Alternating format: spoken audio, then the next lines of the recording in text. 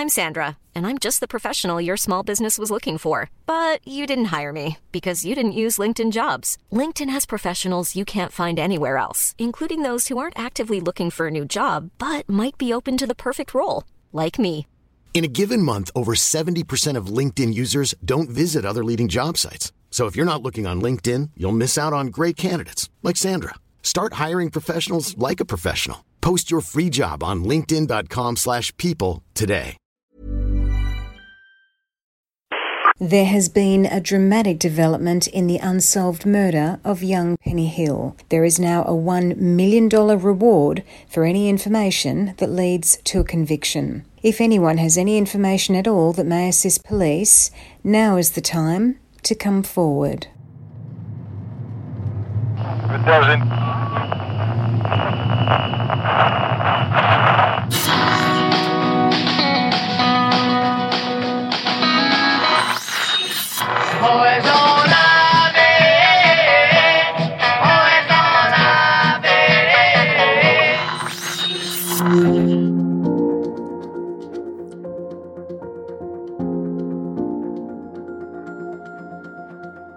I'm Marianne Harris. Welcome to The Rockstar and the Nanny, the new podcast from the true crime series New Idea Investigates. Some listeners may find some of the content in this podcast distressing. Penny had left her home in country Narrabri to start her first job as a nanny, looking after the 3 small children of Cole Bagent, former Aussie rock star with the band Billy Thorpe and the Aztecs. Then just 3 days later... The tiny northwest town of Coolah is in shock tonight after the brutal bashing of a young woman. 20-year-old Penny Hill was dumped and left for dead by the road outside town. Despite 2 inquests and multiple rewards, the killer was never caught. You believe she could have known her killer? Oh, without a doubt. Penny Hill, only 20 years old, had been brutally bashed and left for dead, propped like a discarded mannequin against a gatepost in country New South Wales in Coolah. Almost 3 decades later, police are no closer to finding the person responsible for Penny's death. You never give up hope that one day somebody, will come forward, or someone that knows something. In the final episode of The Rockstar and the Nanny, we're going to go through the main suspects, just what the police know and what our investigation has uncovered. Joining me in this roundtable discussion are Alex Cullen, a reporter with Channel 7's Sunday Night program, who has covered this case and spoken to key players. Hello, Alex. G'day, Marianne. Thank you very much for joining us. And also with us is our very own producer, Cherie Gibson, who you will have heard interviewing person of interest, Shane Williams. Thanks for being here, Cherie. Thank you. Alex, you've covered a lot of true crime at Sunday Night. What makes this story so different? Look, stories stay with you, and this one definitely stayed with me because it was quite close to home. I grew up not far from Coolah, and I know people just like Penny Hill. I know families just like the Hills. So I'm very familiar with the area. I'm familiar with Tamworth, Armidale, all these sort of regional towns that feature in this story. And also I think the bungling of this investigation as well, that was so frustrating for both me and the police that are now investigating this. And also it's such a fascinating case in that it's a bit of a country Cluedo in terms of suspects. There's the chef, there's the rock star's wife, the boyfriend, the golfer, and all these people in the vicinity at the time, and it's just one of those incredible stories that still remains unsolved. It is a bit complicated, isn't it? A bit of a whodunit. Extremely, yeah. Cherie, you've gone through all of the evidence and your opinion has actually changed along the way on who possibly did it. My theory changes on a daily basis with this one. Like Alex, I grew up in a country town not far from there, and I actually know some of the Coolah locals. So I find it really frustrating that with 2 coronial inquests, 3 or 4 people of interest, and still no answers. It's decades later. It's very, very frustrating, obviously, for the people involved. But when I'm ringing people and they say things to me like, oh, look, this is so old, just leave it alone, they're obviously not thinking about anyone but themselves, because Jeanette needs answers. Penny deserves the justice. And there's just so many grey areas. It's very frustrating. Before we get on to our first suspect, I'd just like to remind everyone how Penny was found. Schoolteacher Susan Brown was driving on a wet and cold wintry morning in the small New South Wales country town of Coolah when she spotted something on the side of the road. As she pulled up and took a closer look, she realised it was a girl, slumped against the gate of a large rural property. I said to her, help's on its way, help's coming. It seemed like ages before anyone came. And while I was standing there, I was trying to think what's happened, and nothing made sense. I thought, she's fallen off, you've fallen out of a truck, you know, someone's pushed her out of a truck or she's fallen out of a truck. But she wasn't dishevelled. Her clothes hadn't been dishevelled at all. I thought, she's fallen off a horse. But no, she had Ugg boots on and her Ugg boots were clean. And just walking to where she was, it was that horrible black heavy clay and it was wet. And my shoes must have been, 3 inches higher, caked in this mud just walking there. But her shoes were clean. And no matter what scenario I could think of, I even thought of hang gliding. Had she been hang gliding? But no, you wouldn't hang glide in Ugg boots and you'd be more dishevelled. There was nothing I could think of. Yeah. But strangely enough, my brain would not go to bad men, that someone purposely done this to her. And I think now I must have been so naive to think that, I kept trying to think of something logical, some accident. Yeah. But nothing made sense. Nothing at all made sense. Cherie, you've researched every element of this case. What theories have you heard about the way Penny was placed? Well, after talking to Susan Brown, it's actually contradicting what you read. So if you look at all the print articles, she was propped up against a gate post or a fence post. But Susan Brown was an amazing lady to have found Penny and acted so fast and with such great instincts on that day, because in essence she preserved a crime scene.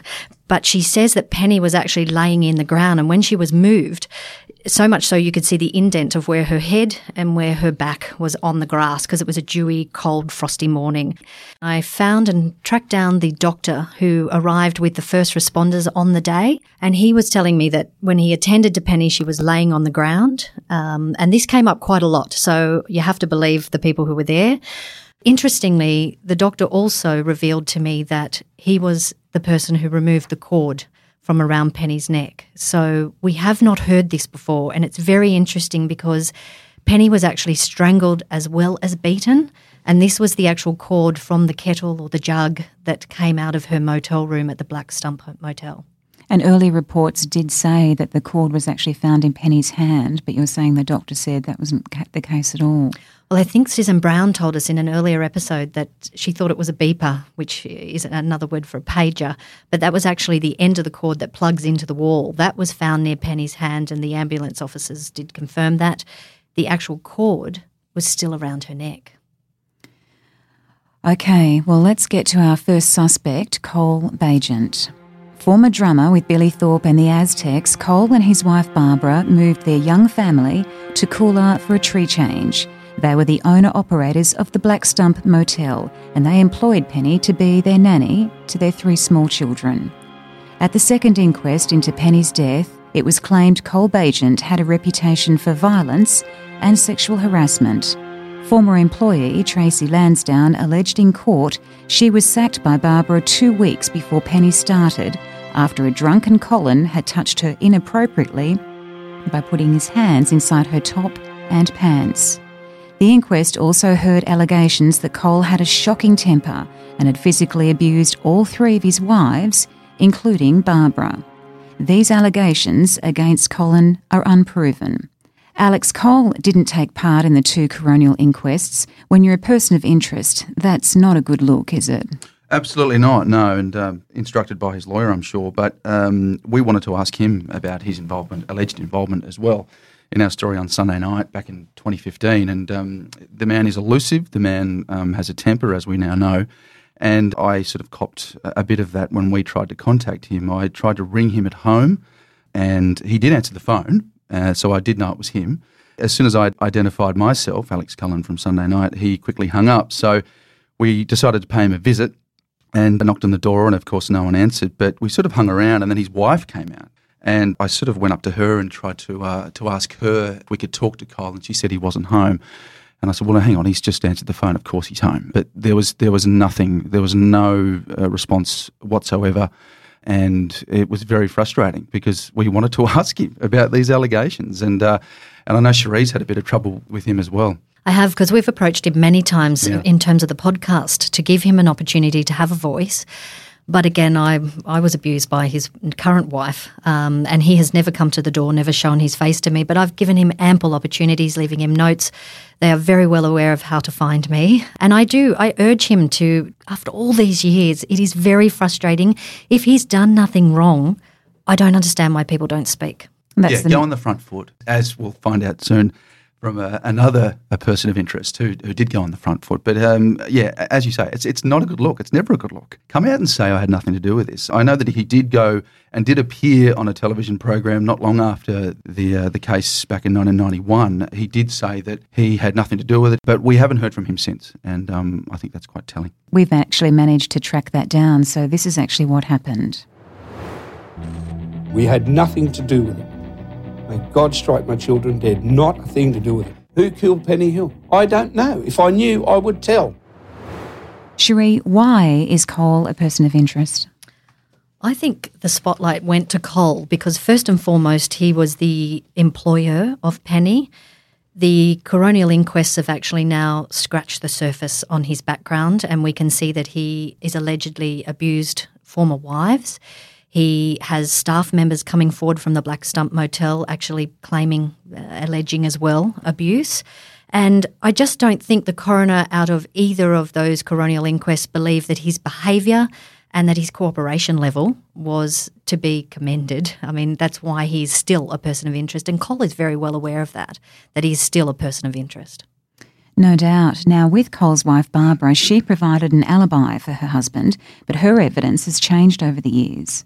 Yes, now Barbara, actually the second coronial inquest was brought to a halt because she was told to go and seek legal counsel, because I think it was attending to be a part of her memory that she couldn't quite rely on her memory from 1991 to the second coronial inquest, which was some decade later. And she changed her timings. So in the first coronial inquest, she may have said he was home by 11. The second one, she wasn't quite sure. It may have been midnight. So it did then put another shadow of doubt over Cole and his movements on that night. Alex, tell us about Cole's van and why that could hold a vital clue. Yeah, this van's really interesting. We now know that he got back from a hunting trip at about 10 p.m. that night, and Mr. Stephen Davis told the court he woke to the sound of a van door sliding closed and a car driving off in the middle of the night. So he and Mrs. Davis lived adjacent to the Black Stump Motel on the night Penny was beaten. Now, the former motor mechanic turned Anglican priest said he believed the van was parked outside his home and it could have been the same van owned by Colin and Barbara. We know that Colin Bagent used the van to pick up stock for the motel. Now, Mr. Davis says he believed the door was being closed very carefully, with care, and this is what he told the court. This was very slow and a click, not a jump. He also went on to say, something in my mind said, that's odd. So he then said he heard the engine start and the car idled slowly before driving towards the Coolar township. He went on to say the motor didn't rev at all, and with me being a mechanic, I thought that was very unusual. He must remember that detail, hey? Yeah, and we also know the van was parked in a different spot the next morning from the night before, which I think is really important too. That is very important. Cherie, the evidence seems to point to Penny being abducted from her hotel and killed in a different location to where she was actually found. Plausible, a van was used to transport her body, isn't it? Absolutely, because there was no crime scene. And to date, the police don't actually know where this happened to Penny. There is no specific crime scene, and that's another must be very frustrating for the investigators. But the motel room did not show any signs that there had been a battle. A struggle of any kind? No struggle for Penny.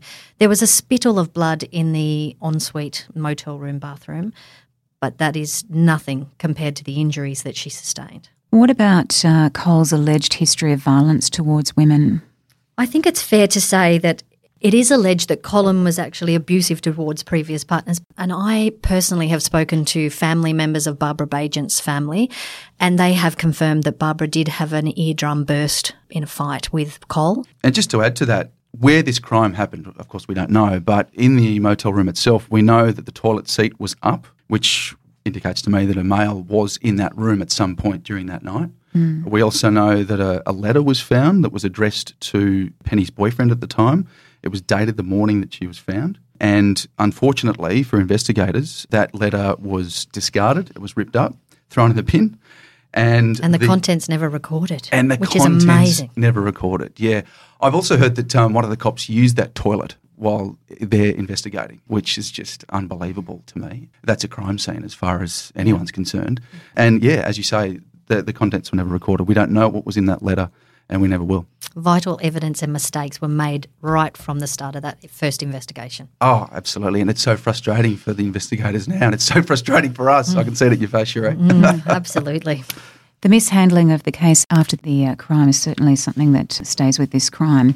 The other interesting thing that I'm just going to come back to is the fact that, of course, Penny's Ugg boots were virtually brand new and they were completely unmarked when she was found. Now, you know, Susan Brown says that as she walked from the car to Penny's body, her shoes were caked in thick mud, and yet Penny's were in pristine condition with not a mark on them. So obviously she has been taken out of that motel room, she has been assaulted somewhere and placed by the side of the road. Carefully lifted That's right. over to that spot. That's right. But she did have mud and grass stain marks on her knees.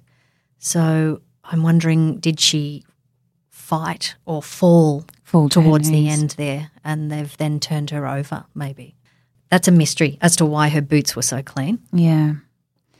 Since Penny's death, Cole and Barbara separated and one of his sons has died. A few years ago, Barbara died of a brain tumour. The family was torn apart by this incident. It's important to note Cole Bagent has denied any involvement in Penny's death. At the coronial inquest in 2012, his solicitor said outside the court the matter has affected their lives every day since it occurred, and they are deeply upset by it. A suspect number 2 is Bob Lee. Bob Lee was the motel's cook, and he was at the motel the night Penny was last seen alive.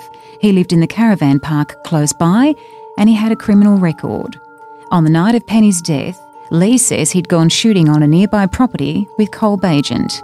Witnesses at a party being held nearby say they saw Lee return to his caravan and he never came back out. Sheree, this would seem to clear him then, wouldn't it? Well, you'd think so, but Bob was involved in a fatal single-vehicle car accident in October 1991, and that's just 4 months after Penny died. He was driving on a road that he knew very well, and he rolled his vehicle and subsequently he died at the scene. Police have always been very suspicious of this, and trust me, the whole of Coolah are suspicious of this. Did he kill himself over what he'd done? The timing was so close to after Penny, everyone has wondered, and I have not talked to a single soul who do not bring up the fact that Bob had died so soon after, and it just raises suspicion around him, given his criminal background and everything that people like to gossip in a small town about him. Well, that's the thing, isn't it? It seems more like gossip than actual evidence, doesn't it? Absolutely. But there is the story that his dog survived, and people suggest that he stopped the car, let his dog out, and then had the car accident. So was it deliberate? We'll never know. He's taken those secrets to the grave.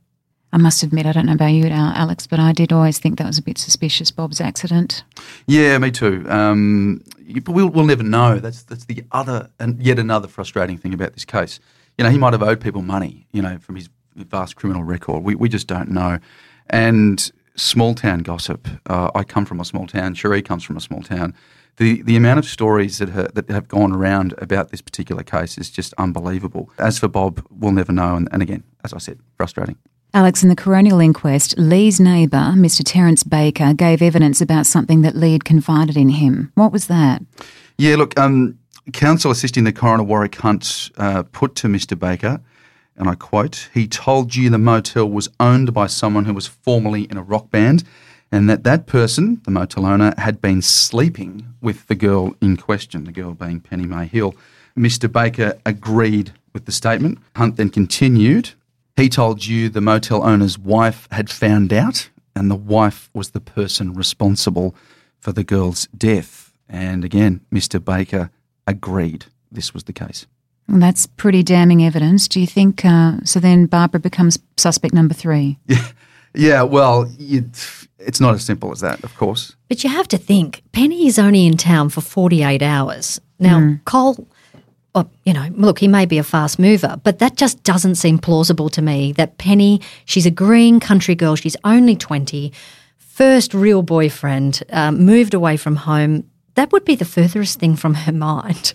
Yeah. And I just don't think time was on Cole's side to make those moves to have an affair with Penny. I just don't think that's plausible. No, I don't either. And she'd only been with Shane Williams about 3 weeks. So it was a new boyfriend. Yeah. And we know that she'd been at the pub.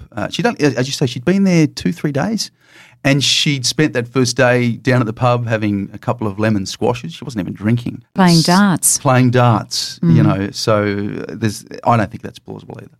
I'm not going to accept that. No, it doesn't sound right. After speaking with Barbara's family, she was not a jealous wife. She knew of Cole's attitude and how he played, and even one of the staff members at the Black Stump Motel was quoted throughout the coronial inquest as saying that Cole was a handsy man, but it was only ever a hand on her arm or something like that. So it's he said, she said.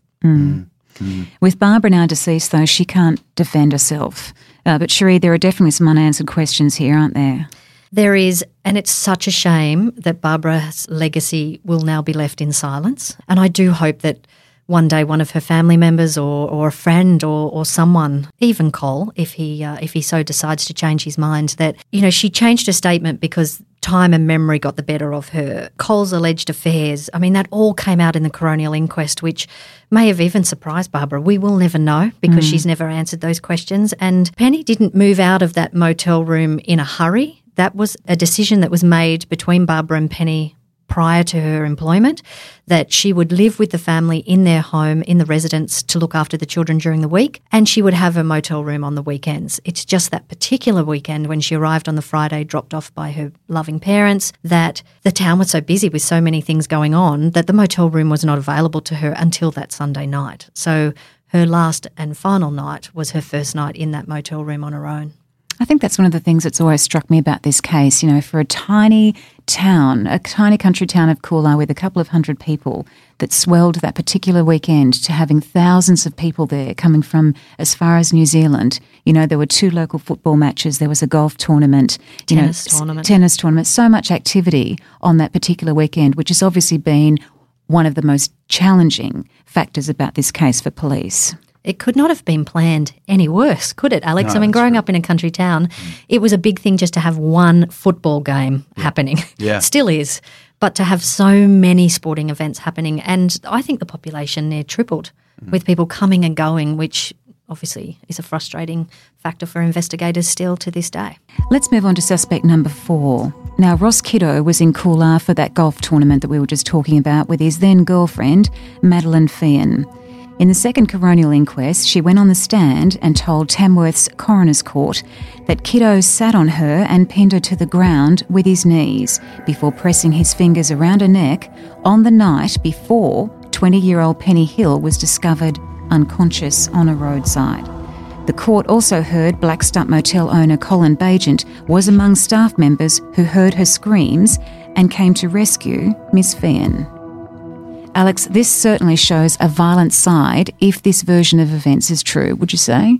Yeah, yet another suspect, another person of interest in town that night. We know that Ms. Feehan said she believed Mr. Kiddo wanted to kill her and that he could have been the one who beat Penny Hill. That night she stayed at a staff member's house but said that when she went back to the hotel room, she scoped it out to see if there was anything at all that linked him with Penny's bashing. And I've spoken with Madeleine, and this is not the first occurrence of domestic violence within their relationship. So, Madeleine was obviously scared that night, and it was actually a staff member who also took Mr. Kiddo down to the Coolagh Hospital. So everyone was involved and everyone saw it that night. And you have to feel for Madeleine because she wouldn't be involved in the podcast because she still worries about Mr. Kiddo even contacting her now. Yeah, she seemed almost frightened, didn't she? But she drove back to Sydney that night with Mr. Kiddo. Yeah, she said she drove back with him because she was in, her words, stay alive mode and thought Mr. Kiddo would come after her if she ran away. And yet Kiddo's never given any evidence at the inquests.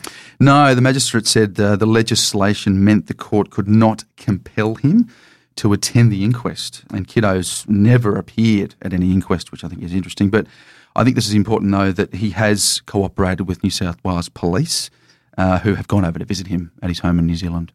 And supplied DNA. Yeah.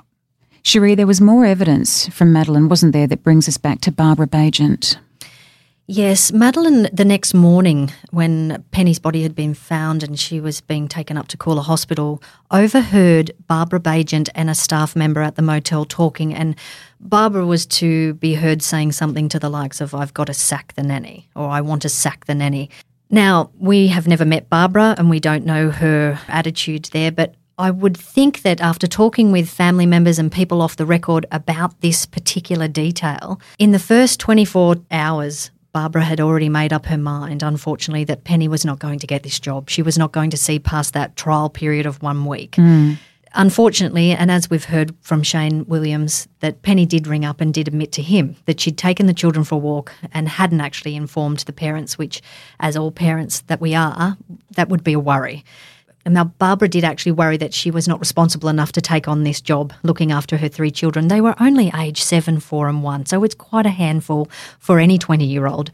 So Barbara was never going to keep Penny any longer than a week, unfortunately, and she was going to be sent back home with a reference. And that's unfortunate, Barbara's timing in telling that staff member, given the outcome, but maybe Barbara didn't actually even know the severity of it at that stage. We know that Penny spoke to her boyfriend that night and was very, very upset. He actually told me that he tried to encourage her and tried to, to cheer her up. She was very upset that she didn't get the job. And she would have been upset that she disappointed the Bagents, no doubt, and she would have felt like she'd done the wrong thing, maybe by taking the kids out. Yeah, and this was a young girl, well to defeat, 20 years old, first job. First time she's left home. First time she's left home. Freedom. Yeah, and she'd studied nannying for 6 months and at the local TAFE. Yeah, the local TAFE in Tamworth, and so this was her first foray into a full-time job, and it didn't end well, unfortunately. Now to our final suspect, the boyfriend. Shane Williams only became a person of interest after 2 coronial inquiries failed to solve the case. Williams was almost 300 kilometres away from the murder scene at his home in Armidale, seemingly giving him the perfect alibi. But years later, police began to wonder if he had driven to be with Penny that fateful night. Cherie, why did investigators start suspecting Williams? Now, this happened straight after the second coronial inquest, and I'm very interested in discussing this with you, Alex, because when you interviewed Shane, he said it doesn't take blind Freddie to realise the difference between a Commodore and a Stanza. Now, Barbara Bagent's evidence was that she saw a dark-coloured car, suspected it to be a Commodore. Now, as a woman, and I've looked at the back of a Stanza and the back of a Commodore, in the early hours of the morning, I could have mistaken those cars. Yeah. He claims the difference is the 1.6 to the 1.4. That doesn't mean a thing to me, and maybe not to Barbara, we'll never know. But he became a person of interest, didn't he, because his car was then in the spotlight. The second team of investigators, Jason Darcy and his team, did suspect that, hang on, we can't hone in here on it only being a Commodore. She could be wrong. It may have been a Stanza. Yeah, a Datsun Stanza. And it was seen driving through the car park without its lights on, which she thought was very, very strange. But, as Shane told me in our interview, you'd have to be blind Freddie to work out, that a Datsun Stanza is very, very different to a big, wide Holden Commodore. And Shane actually was dumbfounded. When I was speaking to him, he was in shock that they actually suspected him when that first came about. Did you talk about that with him? He's a man that talks a lot. Did you find that? He would talk under a layer of wet cement with a mouthful of sayos. He's just one of those guys that talks round and round and round, and it gets quite frustrating. And I know it was very frustrating for the investigators as well, who kept coming back to him. He was a family man. He is a family man. He worked at the Salvation Army up in northern New South Wales. I just found him to be not as smart as he thought he was, really. Would you agree with that? I would say that he comes across very polite. Yeah. I didn't really know how I felt when I first started these conversations with Shane because I was trying to keep my mind open, but there are a lot of pointers coming back to him, which I find surprising that he finds that surprising, that he can't see that maybe he should not talk, but his heart's in the right place. And because he keeps saying that, I want to believe it. I want to believe that he's speaking for the right reasons to give Jeanette justice and to keep the memory alive of Penny. And maybe it will jolt someone's memory, but it is very hard to have a conversation with him. But he did actually confess to me that he has been diagnosed with a form of ADD, and that is part of his problem, that he goes off on too many tangents. He does speak from the heart, but he does struggle with details. And that is very, very frustrating, as I saw when you interviewed him on Sunday night. To not know where you were when a significant event happened, I can't forgive that. Yeah, I don't buy that he doesn't remember where he was that night. I mean, we all remember where we were for significant events. I remember where I was when Princess Diana died, and I'm sure he can remember where he was when his girlfriend was bashed to within an inch of her life. Actually, Alex, let's listen to an exchange that you actually had with Williams during your interview with him. Look, I have nothing to do with her death at all in any way. If I did, I wouldn't be here now. I really wouldn't be staring into your eyes telling you that. I can understand you asking those questions. I can appreciate people asking me those questions. I understand what it seems like. But I'm not a violent person in any way. Did you bash Penny Hill? No, I had no involvement in her death in any way or form, and at that period of time, I had never been to Coolah. Did you kill Penny Hill? I had no involvement in her death in any way or form. Never harmed her. Never physically harmed her. Had no involvement in any way. Alex, there are lots of suspects who will not engage with the media. Shane says the reason he puts himself through this is because it might actually help solve the mystery of Penny's death. Do you think that's why Shane spoke to you? Yeah, I do. And I think we should also note that he visited Jeanette and Felix, Penny's parents, in the years after this. I think that's important to know as well. He hasn't just gone to ground completely with the Hills anyway. Look, I think part of it also, a big part of it was sort of absolving himself of any wrongdoing here. I think his attitude was, if I speak to the media, I can't be guilty. I can't have anything to do with this. And if I speak to the media, they won't think I'm guilty. And I just want to read you another quote he said to me. I'm not a violent person. I have nothing to do with her death in any way. And if I did, I wouldn't be here now.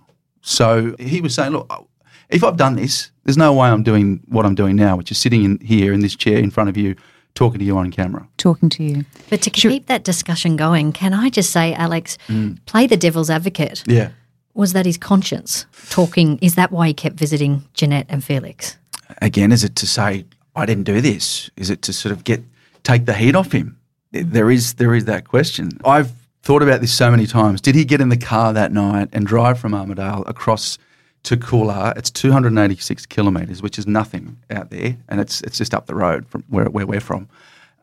Could he have driven over there that night? We know that Penny told him what room she was in. We know that she told him where in the motel the room was. We know that the toilet seat was up in that room. We know a male had been in that room.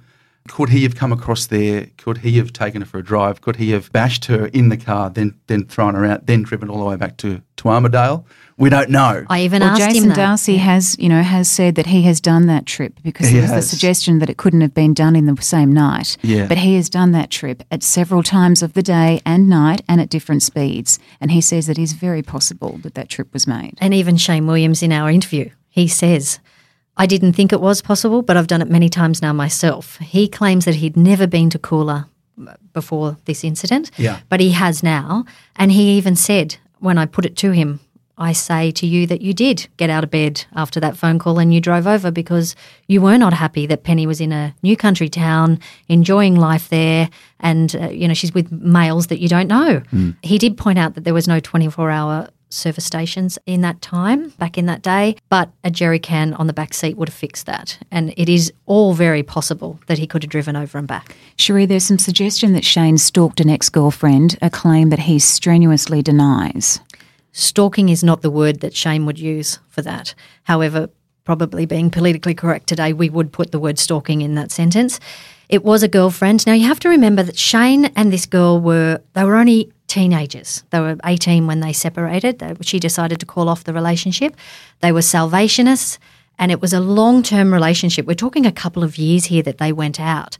Now, in my research, I don't believe that this was a sexual relationship. It was just a courting two young people. When she decided to call that relationship off, Shane went round, found where she was staying or whoever's house she was in, and he knocked on the door. Now, for her to feel that threatened by what Shane says was just a knock on the door and he wanted to have a word with her, that she called the police, that is a very different story to what Shane says. But he did talk with police that night. It never went any further, and Shane does not like the fact that I put it to him that, he stalked her, because that's not a word that he would use. There are a lot of suspects here. Do you think this case will ever be solved, guys?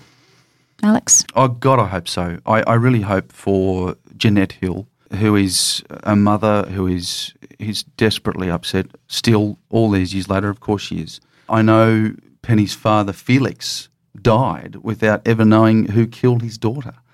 This broke him, absolutely broke him. And interviewing him at their home in Narrabri at the time, he was just so broken, so devastated. And I said to him, Daddy's girl. He said, yeah. And it was almost what he didn't say. He spoke louder than what he did. The pain in this man's voice and, dying without ever knowing, it's so desperately sad. I really hope we do. As I say, I know people like Penny. I know families like the Hills where I grew up.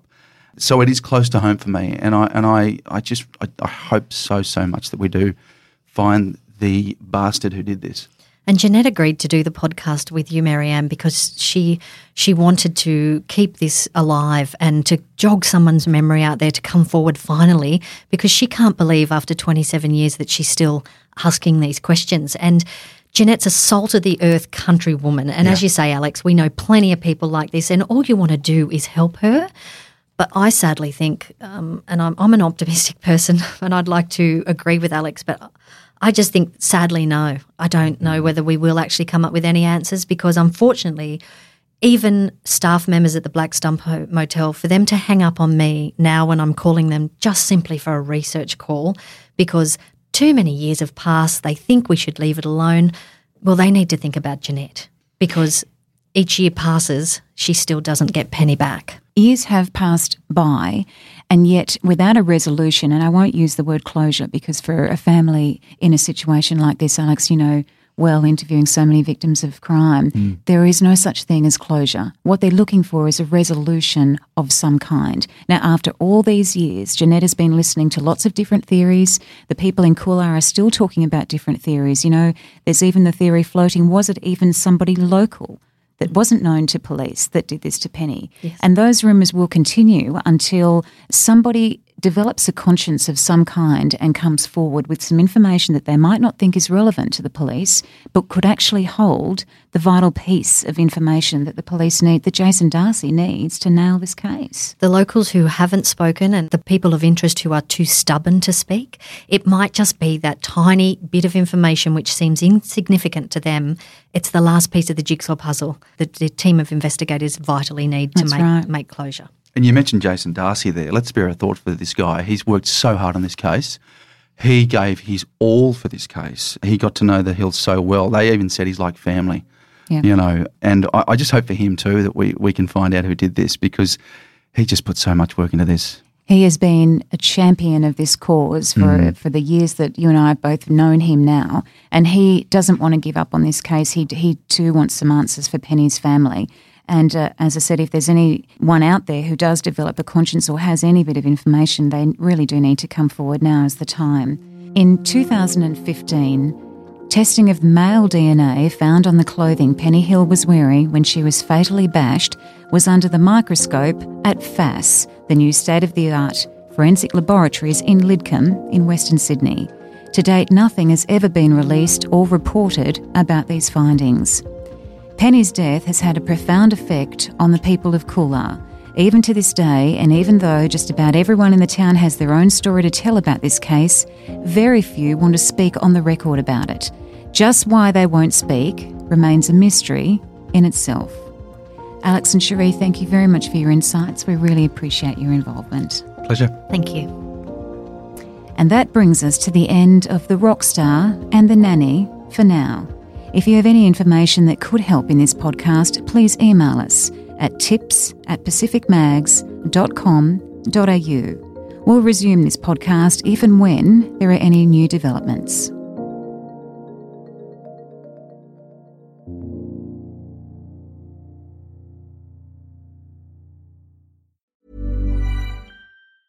Planning for your next trip? Elevate your travel style with Quince. Quince has all the jet-setting essentials you'll want for your next getaway, like European linen, premium luggage options, buttery soft Italian leather bags, and so much more. And is all priced at 50 to 80% less than similar brands. Plus, Quince only works with factories that use safe and ethical manufacturing practices. Pack your bags with high-quality essentials you'll be wearing for vacations to come with Quince. Go to quince.com/pack for free shipping and 365-day returns.